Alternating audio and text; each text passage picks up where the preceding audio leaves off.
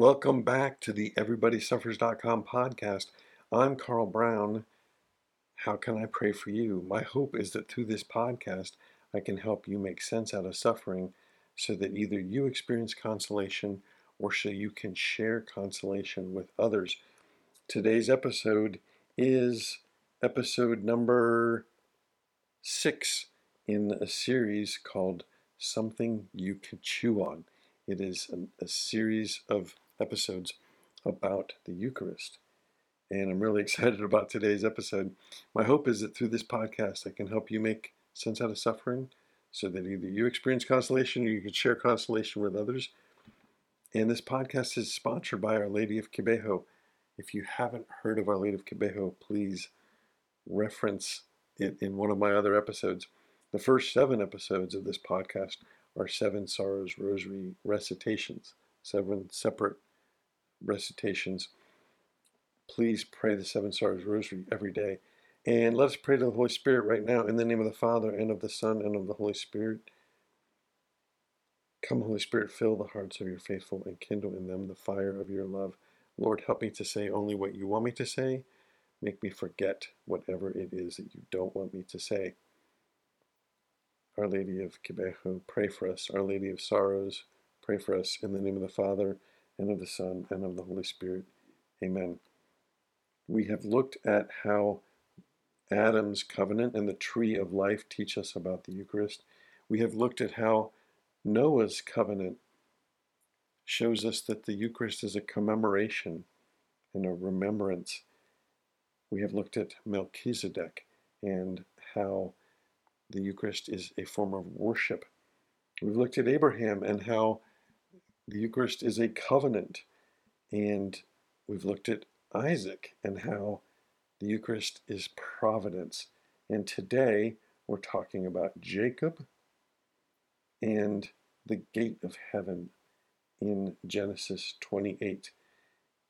This is such a great story. It's very short as well, so I'll read it to you. From Genesis chapter 28, verse 10. Jacob left Beersheba and went toward Haran, and he came to a certain place and stayed there that night because the sun had set. Taking one of the stones of the place, he put it under his head and lay down in that place to sleep. And he dreamed, and behold, there was a ladder set up on the earth, and the top of it reached to heaven. And behold, the angels of God were ascending and descending on it. And behold, the Lord stood above it and said, I am the Lord, the God of Abraham your father, and the God of Isaac. The land on which you lie I will give to you and your offspring. Your offspring shall be like the dust of the earth, and you shall spread abroad to the west and to the east and to the north and to the south. And in you and your offspring shall all the families of the earth be blessed. Behold, I am with you, and I will keep you wherever you go, and I will bring you back to this land. For I will not leave you until I have done what I have promised you.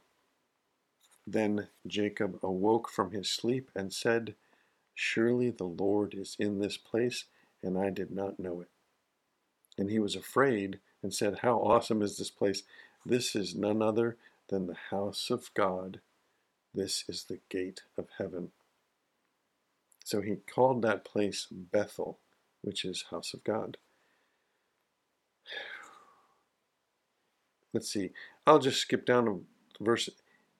Jacob made a vow saying, If God will be with me and will keep me in this way that I go, and will give me bread to eat and clothing to wear, so that I come again to my father's house in peace, then the Lord shall be my God. And this stone which I have set up for a pillar shall be God's house, and all that you give me, I will give a tenth to you.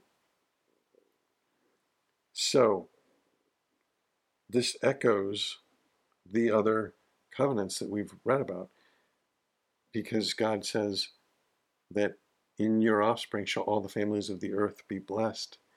And he sits down to eat bread like Melchizedek. He says, of all that you give me, I will give you a tenth, as Abram did to Melchizedek. But in addition to that, Jacob has this dream, and there's a ladder, and the top of it reaches to the heaven. And that should remind us of the Tower of Babel, where men tried to make a tower to reach the heaven. But on this ladder, angels were ascending and descending, and at the top was the Lord. And he said, I'm the Lord of Abraham, your father, and the God of Isaac.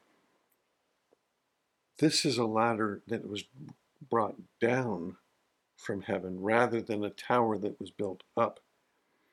And Jacob says, this is the house of God. This is the gate of heaven. And how else can we read this without thinking about the Eucharist?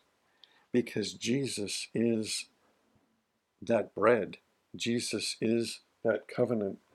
And it comes down, as that ladder comes down, and angels are ascending and descending. Jesus is the gate of heaven, because through him he brings us this heavenly bread, which is providence, it's nourishment, it's the tree of life, it's a remembrance. God will not forget us. God will not leave until he does what he says he will do. There's so many ways in which this passage points to the Eucharist. In the Gospel of John, chapter 1, Nathanael comes to Jesus, and Jesus says, behold, an Israelite, indeed, in whom there is no deceit. And Nathanael says, how do you know me? And Jesus says, before Philip called you, when you were under the fig tree, I saw you.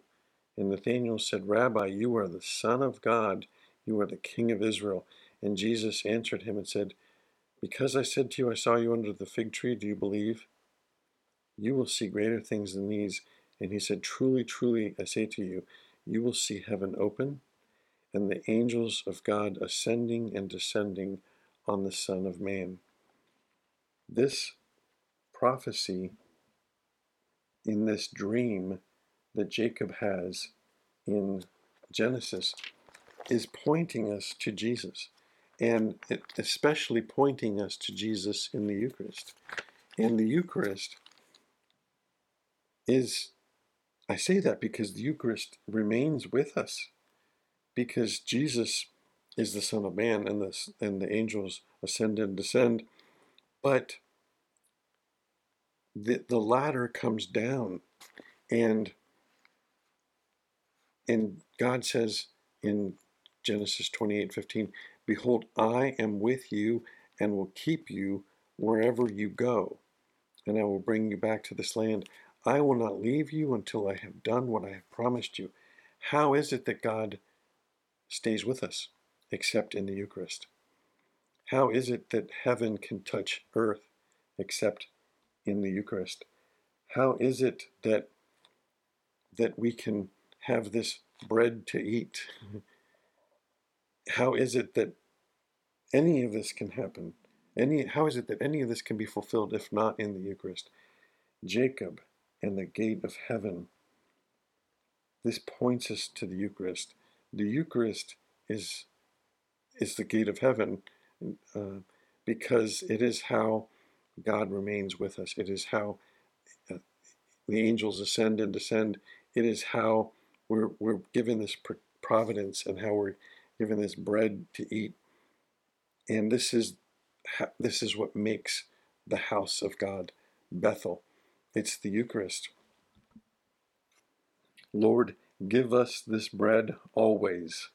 That should be our prayer. That should be on our lips. That should be in our hearts. That we want this tree of life. We want to remember. We want the providence of God. We want this worship. We want this covenant.